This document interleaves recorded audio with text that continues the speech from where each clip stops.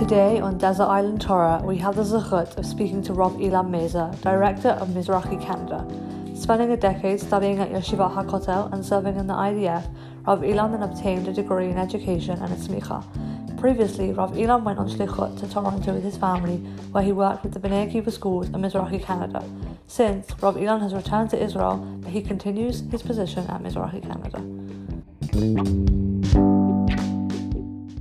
Rav Elan, how are you today? Oh, Hashem. Really great to have you. Really looking forward to learning. So it's Desert Island Torah. 3 pieces of Torah that you would bring with you on a desert island. What would they be? What do they mean to you? Why are they so important to you? What is their greatest significance in Jewish existence? Really looking forward to finding out your 3 pieces today. So if we jump straight in, are you ready for your first piece? Okay. So I'm going to, just to be a little bit, I think, confrontational, because just to make it interesting, I guess. But I would say that I love the concept of trying to understand people's most important Torah to them. And the reason, because Torah is not something that's just it's not only some sort of objective kind of text that people have to learn, and everyone learns it in the same way, but rather every individual has their own chelik in Torah to give, and their own chelik in Torah that inspires them. And I think that that's a big part of trying to understand Torah as a whole, is to understand people's Torah, each individual's person's Torah, and that really kind of shows how rich and true Torah is, that inspires so many different people in so many different ways. So I love that concept, but I'll push back a little bit on the title of it being called the Desert Island Torah. And that's because I don't think Torah is for the desert island in its richest sense. I think Torah is supposed to be, and that's why Avram was chosen as opposed to all those who came before him that were that also believed in God. Meaning, we have a whole list in the Torah of people who did believe in God. We have Noah and Adam and Hevel and Shem, Aver, and the Midrashim. And it seems to be that there were those who believed in Hashem beforehand, but Avram was chosen because he was going to create an Am that believed that was going to bring Torah and Derech Hashem to the world. And so Torah, I believe, in its richest sense, meaning it's relevant everywhere, in every aspect of your life, and every person, every individual in the world, but it grows as society grows. And it's not only for your own individual kind of chizuk to keep you strong when you're on a desert island, but the richest sense of Torah is to infuse it in society and civilization and on a global level. And I think that that Torah at its greatest height, I want to share my pieces of Torah that are dafka not for a desert island, but rather for society at large. Okay. So the first piece that I want to share, I think that this piece is very much speaks to the concept of finding each person's Torah. And it's based upon a little bit of a grammatical issue that the Midrash has with Matan Torah. And Matan Torah, everyone knows that the famous Midrash, it's a Midrash Tanchuma, that it says Vayichan b'tachtit ahar, and that we rested, Bnei Yisrael rested Vayichan at Har Sinai. And the Midrash asks, why is it that the word Vayichan is in singular and not in plural? This is a famous, everyone knows this, it's brought down in Rashi, everyone knows this piece. It says it in singular, even though there's thousands and hundreds of thousands of people, millions of people at Har Sinai. Why is it that it's in singular? So, as you know, it's... Exactly. It's because we were like one. And so because we were so united, because we were like one, so therefore that shows that that's the reason why the Torah spoke about Bnei Yisrael in a singular term as opposed to plural, because we were singular in our heart. The unity, the afdut, the togetherness, it's so incredible. However, just a few psukim later, after it says, "Vaydaber Hashem Vaydaber Elohim et kol hadvarim ha'ele lemor, Anochi Hashem Elokecha asher tziticha me'eretz Mitzrayim," once again, the Seret Dibro, the 10 Commandments, are also referred in singular. Anochi Hashem Elokecha. I am the Lord your God in singular. Elokecha. And the Midrash again asks the same question. And it says, And the Midrash asks, why does it say Elokecha and not Elokechem? Why does it say your God in singular and not your God to all of the Jewish people in plural? And you would expect a similar answer. It's a few psukim later. Why we know why are things singular and not plural? Because it represents the achdut, the joining of all the different forces of the Jewish people together in a way that creates one entity, and we're like one heart. However, the Midrash says the exact opposite. And the Midrash is one of the most powerful Midrashim. It says that Har Sinai was like a okinon, okay? Kind of like, you kind of picture it either like if you're technologically advanced, you picture it kind of like a hologram. That God, the Har Sinai experience was like a hologram. Or maybe the way you can understand is kind of like one of those Native American one of the totem poles where there's faces on all sides, and it says that there was a face that was on sides, just as the Okinon looks at every individual from wherever you're standing, right in the eye, kind of like the Mona Lisa. No matter where you're standing, it's as if they're looking at you. So too, everyone at Har Sinai said, Imi haya hadibur. In other words, the reason why Anochi Hashem Elokecha is in singular and not in plural is because the Har Sinai experience, the giving of the Torah, was done on an individual level and not on a national level. It was every single individual had their own Har Sinai experience. It's kind of like the difference between the old planes and the new planes. Unfortunately, I fly a lot, so this is how my brain works, always trying to figure out how this connects to planes. So in the old planes, they were just like a screen in the front, and everybody would watch that screen. And everybody would watch the same video. You didn't have any choice. Today, everyone gets their own personal screen. You're allowed to choose whatever you want, and you have your own personalized experience. So growing up, I always felt that Har Sinai was kind of like this huge experience where everyone stood at the bottom and looked up at Har Sinai, and everyone saw the same thing happening at Har Sinai, the kolot and brakim and the arafel and the sound of the shofar.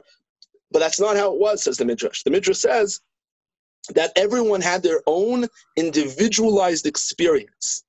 And so it's fascinating that the same grammatical issue that we find of it being written in singular as opposed to in plural is answered in two completely opposite manners. When we come to the mountain, we come as one, and we're the most unified, and it's as if we lose our individuality because of the unity of the people. But when we listen to Har Sinai, we have the revelation and God speaks to Bnei Israel, it's done in the most individualized way possible with no connection between the people, where everyone has their own thoughts and their own way of connecting to it, and that's why it's written in singular. And I think that this balance, or not this balance, but the synthesis of creating a whole that's made up not of uniformity. It's not lots of people learning Torah as a singular thing, but it's every individual giving their piece to Torah that creates the entire Torah as a whole. So in other words, it's kind of Torah as a whole. There's no one individual ever in history that has a full grasp of Torah. But rather it's lots and lots, it's hundreds and hundreds and thousands and millions of people throughout history learning and understanding and being mechadesh and creating new ideas and sharing those ideas. That all together creates the puzzle, when put together as a whole, creates what we call Torah.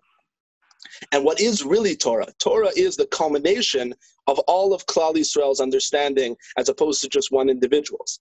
And that's, by the way, when we see 600,000 Jews, the Gemara in Masechet Brachot says we say a special bracha. The bracha is not, hey, that's a lot of Jews. That's not the bracha we make. We make the bracha Baruch Chacham Harazim, which means blessed is the God who is the master of all wisdom, or of all secrets. And the Gemara explains, why do we say that? Because just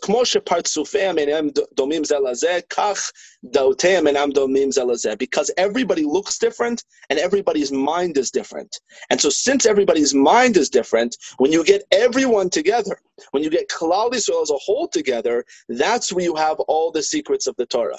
because our unity is not based upon everybody doing this, everybody thinking the same, or everybody just seeing things from the same perspective, but our unity is strong because it's all the different puzzle pieces linked together in a manner where each one of them is necessary to building the whole thing. Now, I love this piece of Torah for two reasons, because I think it has two, not just on a kind of a theological, philosophical level, but I think it has two very, very practical ways, practical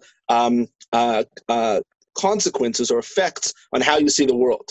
Number one is that it gives people really a sense of responsibility, because if your Torah is a piece of Torah, if you were created different than anyone else in history, and your neshama is different, then your approach to Torah is an approach and a perspective in Torah that nobody else can give. And that piece of the puzzle is missing unless you actually bring it forward. So you have the responsibility to learn and to study and to delve and to think and to be creative and to create understandings in Torah based upon true understanding after years and years and years and years of study. Everyone has the responsibility to bring their understanding of Torah to the forefront and to the table of the global Beit Midrash. And that responsibility is I think, it's daunting and it's very, very empowering that you are bringing something to the world of Torah that no one else can. And the second thing is the way that we view other people and the way you view machlokes. If somebody disagrees with you, there's nothing wrong with having a disagreement and arguing back and forth.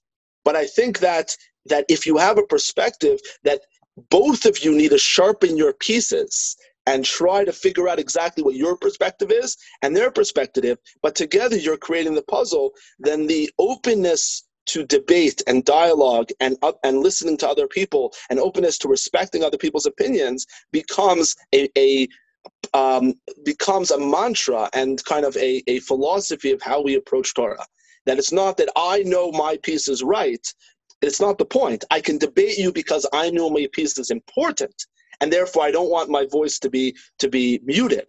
But I also know that your piece is important, so your voice shouldn't be muted either. And we can create this dialogue that builds Torah into the whole picture. So I'd say that's my number one. Wow, really, really important to think about, and it's connected to the Midrash in Shemot Rabbah, how when it says how the Torah was received in, I think, over 70 languages, meaning that it spoke to every single person in a way that it connected to them.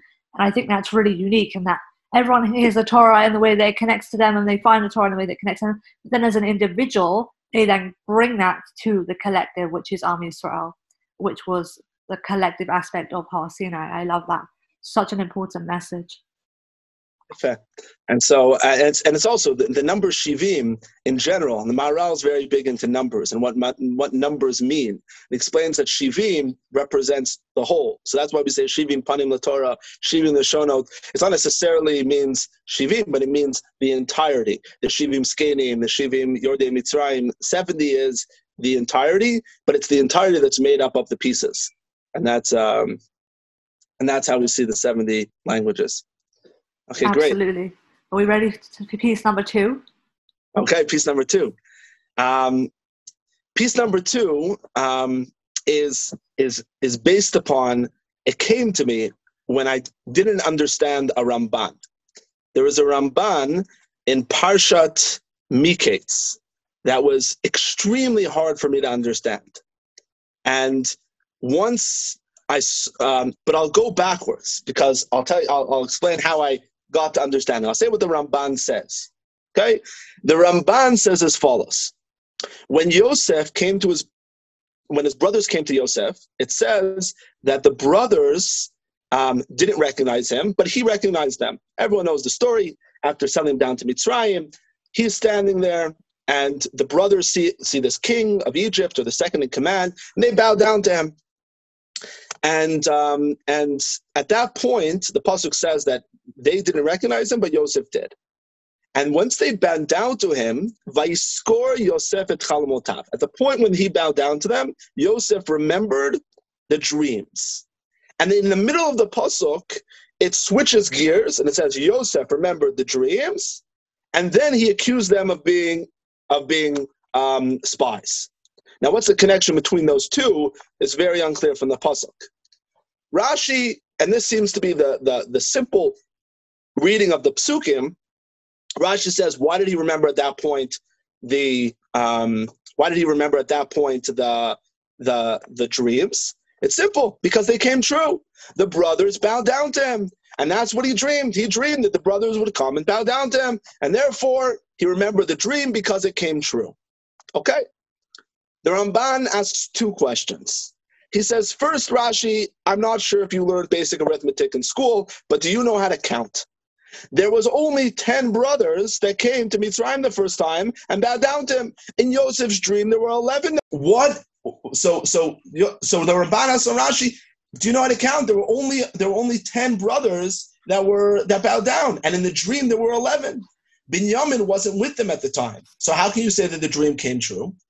And also, what does this have anything to do with accusing them of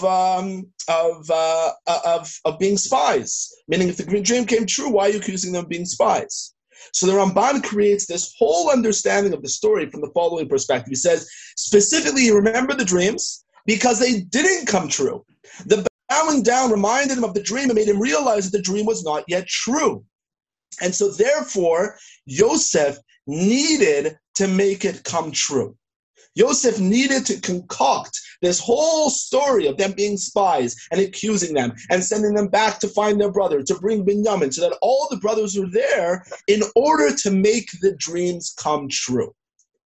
And I looked at this Ramban, what in the world is going on? On one hand, if the dreams are supposed to come true, then why did Yosef have to make them come true? And on the other end, if they're not supposed to come true, then why would it matter whether or not he concocted this whole scenario? If the dreams are like a nevuah, they're like a prophecy, then they should be coming true. That was my question. I couldn't understand it. And then I started to look at the dreams. And it's something fascinating. I don't know if you noticed this before, but there's a fascinating progression of how Yosef understands dreams throughout the story. Okay? The first time Yosef has a dream, and the dream was famously that he has the stars and the moon that bow down to him, or the alumot, the sheaves of wheat that bow down to him. And Yosef, when he has this dream, and what does he do with it? He tells it over. He just tells the dream over. He just says, "This is what I dreamt." End of story. The second time Yosef meets dreams is when he's in the pit, in the jail, and he has the dreams of the Sar Mashkim and Sar Ophim. The Sar Mashkim and Sar Ophim tell him the dream, but this time Yosef does something a little bit more advanced. He doesn't just look at the dreams as a dream, but rather he finds an interpretation to the dream. He interprets them. He starts off, right? At first he was just telling over the dream. There was no interpretation the first time. The second time, there's telling over the dream and an interpretation. And then it happens, the Sar Mashkim goes back and the Sar Ophim is killed. The third time Yosef meets dreams is with Paro. And he hears Paro's two dreams. Again, the dreams are told. This time again, he interprets the dreams and says what's going to happen. But he does something that seems like a progression from his previous encounter. He doesn't just tell over the dream, and he doesn't just interpret it, but he also reacts to it. And he tries to figure out how to best utilize the dream or react to the dream in the new scenario. And so he says, Paro, you have to get ready. There's going to be 7 years of famine and 7 years of good years. And so there are 7 years of good years and 7 years of famine that follow. So you have to plan ahead and you have to create all these plans, etc., etc., etc. So he's not just interpreting, but he's trying to manipulate reality based upon the dreams in order to best prepare themselves. That's step 3. Step 4 is the Ramban. Not just does he, when he re-encounters his old dreams, he's now taking it to step 4. It's not just a telling over of the dream. It's not just an interpretation.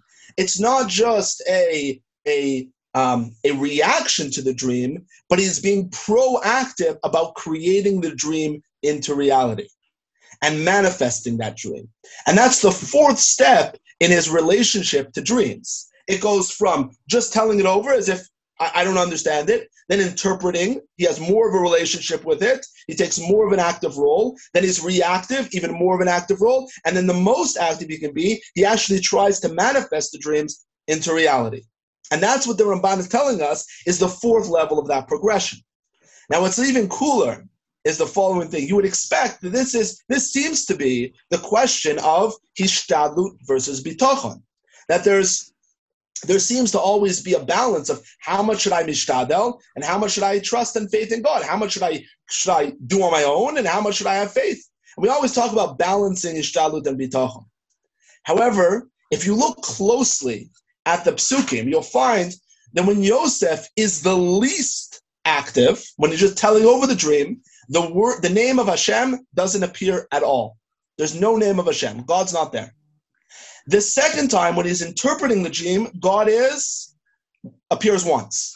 When he's reacting to the dream, then at Paro's palace, almost every second word is Hashem, is Elokim, Elokim, Elokim, Elokim, Elokim. God is so present.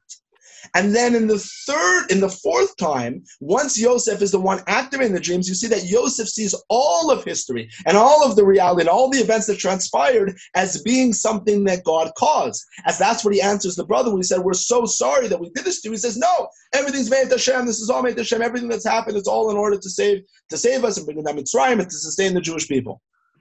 And so what we see is that he has a counterintuitive reaction to Ishtadlut and Bitachon. You would expect that the more that you're active within bringing about God's Ratzon, the less faith you have. But it's the opposite with Yosef. Faith is directly connected to the amount of Ishtadlut that he puts into it. And there's even a midrash in Eicha Rabbah that says there were 4 kings of Yehuda. They were good kings. There was Asa, Chizkiyahu, Yoshiyahu, and David. And each one of them, there was a progression downwards in terms of how much faith they had. The more faith they had, like David, who had the most faith, he was the most active. But the ones who have the least faith, we're coming down to Asa, who just davens to Hashem and waits for Hashem to kill, and Chizkiyahu, who says, I don't have any koach, I'm just going to lie in my bed, and God, you'll take care of my enemies, and you'll do it for me. That was seen as the lowest level of faith. But it seems it still is counterintuitive. Why is it that the more faith you have, the more ishtadlut you should have? Shouldn't it be the opposite? If you believe that God is in charge, you should just lay back and say, God, take care of things. So Rav Kook explains that there's in Ein Ayan on Masechet Shabbat, he explained that there's 3 levels of faith. And this, I think, gives us a really good understanding of this Ramban, and everything clicks. The 3 levels of faith, the lowest level of faith thinks that you're in charge, you can do whatever you want. That's the lowest level of faith. That's no faith. The second level of faith is a belief in God as an external power that acts upon you, that controls your life, that gives you things or takes away things. That external faith means that where do you see God? You see God only in the events that transpire to you, whether or not you're a big success or a big failure, or you see it as a punishment or as a reward, as miracles or as lack thereof. And you see God only as happening to you. The third level of faith is where you're entwined with God and you see yourself as every aspect of your being. Also your hishtadlut, also your actions are a manifestation of God's will. And you see that partnering with Hashem in carrying out His will in the world is the greatest sense of faith that you can possibly have. And I think that this is the same kind of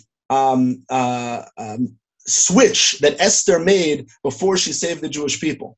That when Mordechai came to Esther and told her, and it's fascinating because Mordechai, I think, gives the worst pep speech or pump up speech ever in history. Esther, the Jewish people are about to be killed, and Esther is standing there, and Mordechai wants to convince her to go and risk her life to save the Jewish people. And he tells her, if you don't do it, somebody else will. But maybe for this reason, you're in this place. Now, usually when you want to pump somebody up, you'll say, if you don't do this, no one will, meaning we need you. That's not what he said. If you don't do it, someone else will. someone else will do it. How does that help anything? So she won't do it. But this really pumps her up. I think she makes this it clicks, and this understanding that we're proposing. I think that's what motivated her, where she realized that the reason why she's here in the world is not because God needs her in order to carry out His will. Meaning, God can find revach v'atzala from somewhere else. If God wanted this just to happen, He'd just be able to do it. But God wants us to be part of His will, wants us to bring about His ratzon into the world. And so therefore, when she says, maybe you're in this place because of you for your life, for your sense of meaning, for your purpose in this world, you need to bring about Hatzalah to the Jewish people. Hashem doesn't need you. And that sense of faith is a sense of faith where you believe, as the Ramban said, Nevuah and dreams are not things that happen to you, but they're calls to action of things that God wants in this world to occur. And the question is, are you going to be a part of it, or are you going to stand on the sidelines? And Yosef's decision was, I don't want to stand on the sidelines for Hashem's will in this world. I want to be part of those nevuahs. And when we look at nevuah as a whole, we always have to ask ourselves the question. When the Navi says that there's going to be kibbutz galiyot, the question is, am I going to watch this from the sidelines as a passive player, or I'm going to be part of Hashem's will and try to be a part of manifesting it? That doesn't mean that Hashem necessarily, if we don't do it, no one else will, or that Hashem won't find other kelim, but it's a question about how your faith in God is. Do you it's active faith versus passive faith? And that's, I think, the message the Ramban gives of how to see nevuah. Nevuah is an active thing and not just a passive one. Wow, I love that. I love that. So important.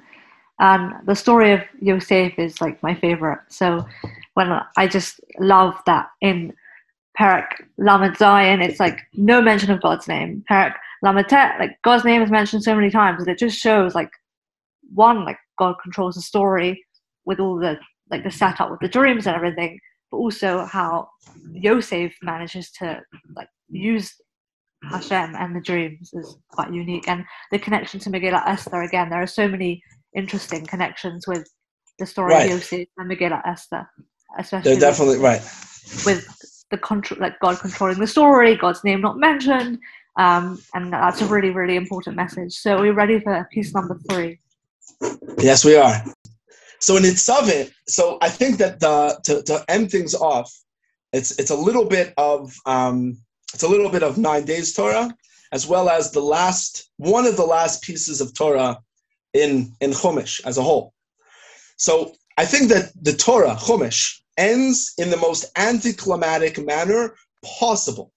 It is the worst ending, and I'm saying this only as an introduction, but it's the worst ending possible of any story, of any book ever in history. And it's actually shocking.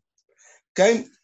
The story of from Bereshit onwards, I think that just to go over the entire Torah in 2 sentences, Bereshit and Noah give us the reason why we need a Torah as the world falls apart. Lech Lecha, all the way to end of Bereshit, creates the family structure that is meant to build the Jewish people and the values of the Jewish people in order to fix the world.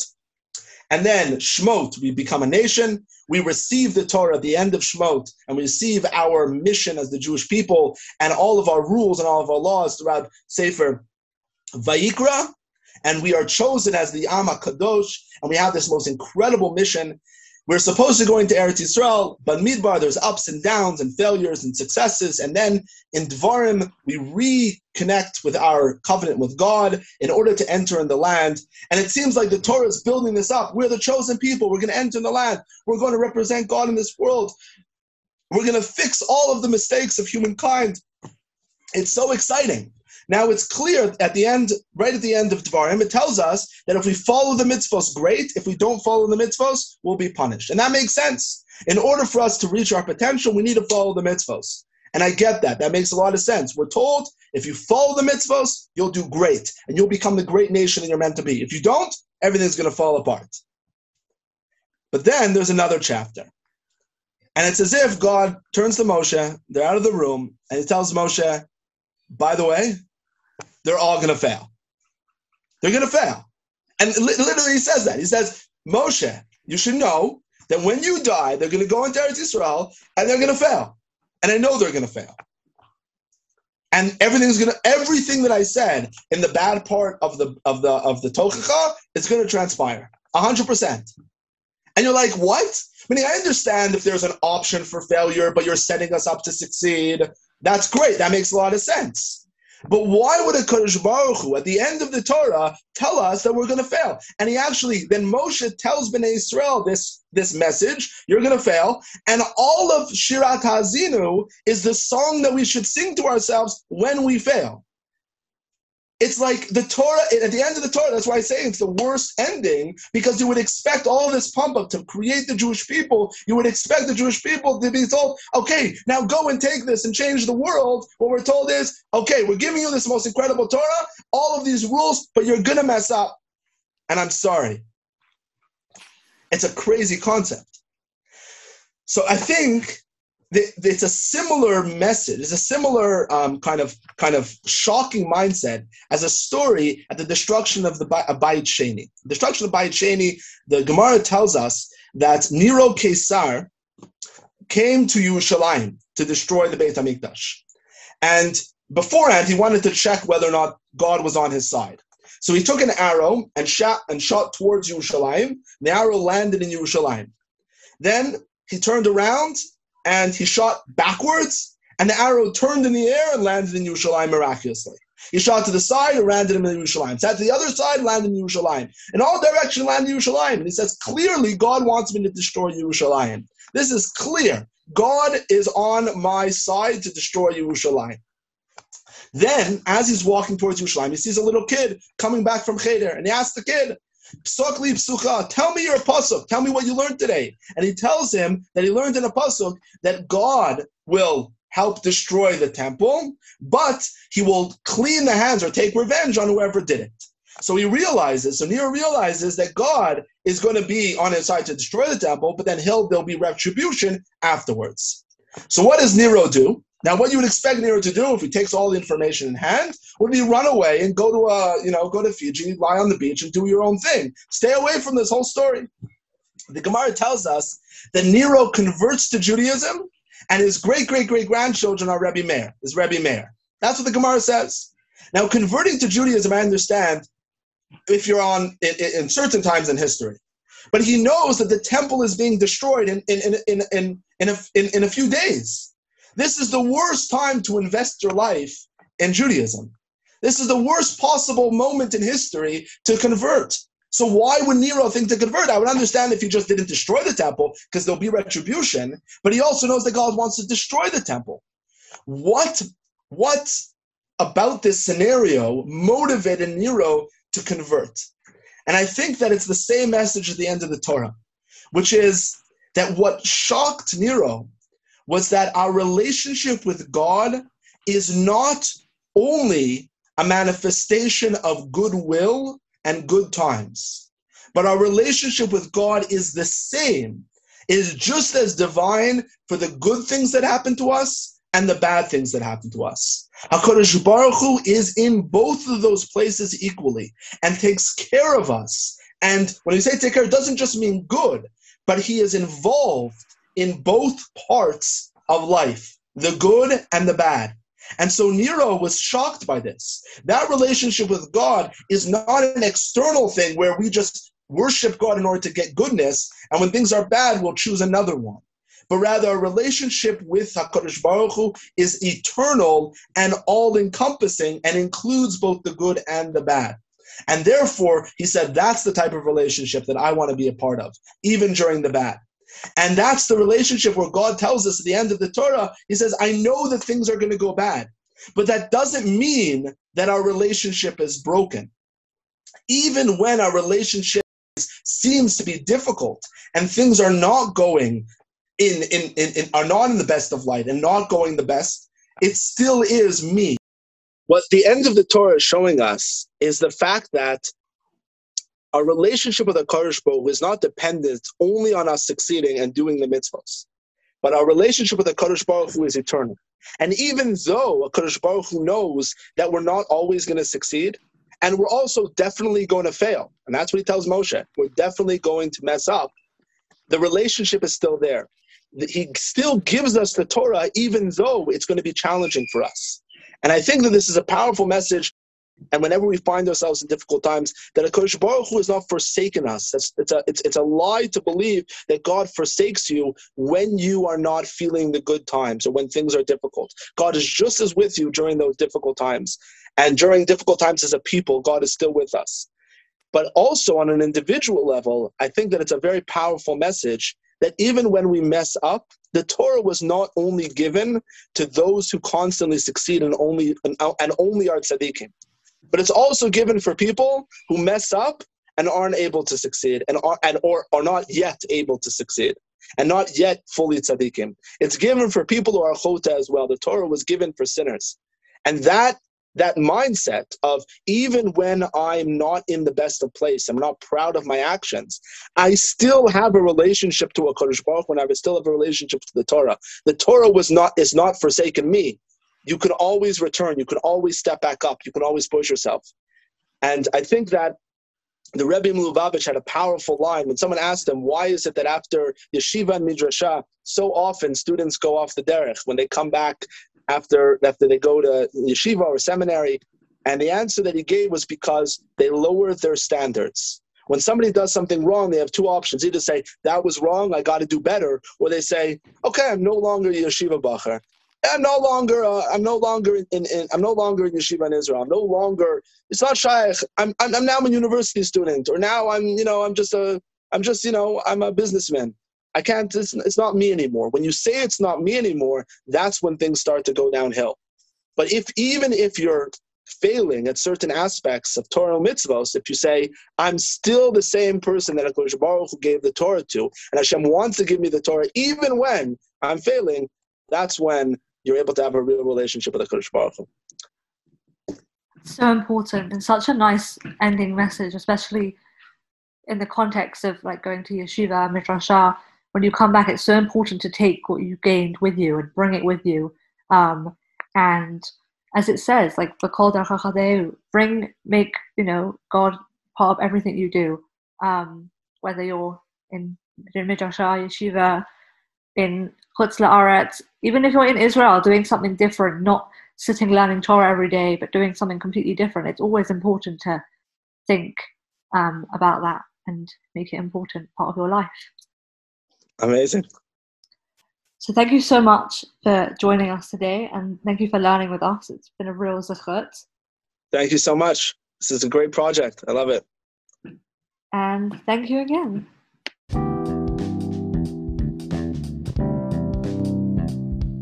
Thank you for listening to Desert Island Torah. Feel free to share our podcast with family and friends so that we can reach out to Am Yisrael. And if you enjoyed that episode, please feel free to download and subscribe. And if you want to discuss your own Desert Island Torah, get in touch at desertislandtorah@gmail.com. Thank you again for listening.